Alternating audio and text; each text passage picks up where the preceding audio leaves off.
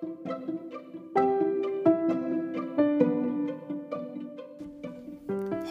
it's V. Welcome to the last episode of From Shelf to Screen. This podcast compared and contrasted books to their movie counterparts, specifically comparing the scenes, characters, and plots of the books To All the Boys I Loved Before by Jenny Han and The Princess Diaries by Meg Cabot. I learned there are a lot of changes that must be made to create a movie adaptation. It's very hard and rare to find a movie that's exactly like their book. I think I've seen one, and that was The Princess Bride. But looks like Divergent and Hunger Games and The Fault in Our Stars, Ender's Game, and everything, so many more.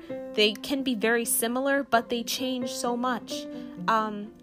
Ender's Game, for example, they got rid of an entire plot line. There were two characters and they'd go back and forth between the stories, but for the movie, they just completely erased the second character and then merged the ending of the book into one plot, I guess I should say.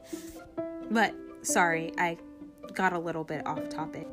But anyway, are a lot of changes, and small changes can have a major impact on the overall plot. And although I enjoyed the research that went into each episode, and as you can probably tell, I had a lot of ideas of what I can do moving forward, but I can't see myself continuing with this podcast. My time management skills aren't where they need to be, but I promise I'm working on it. My procrastination, trying to keep it in check.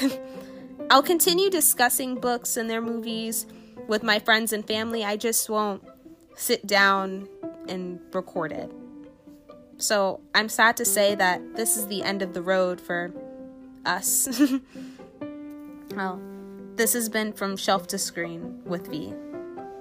Keep on reading. Later.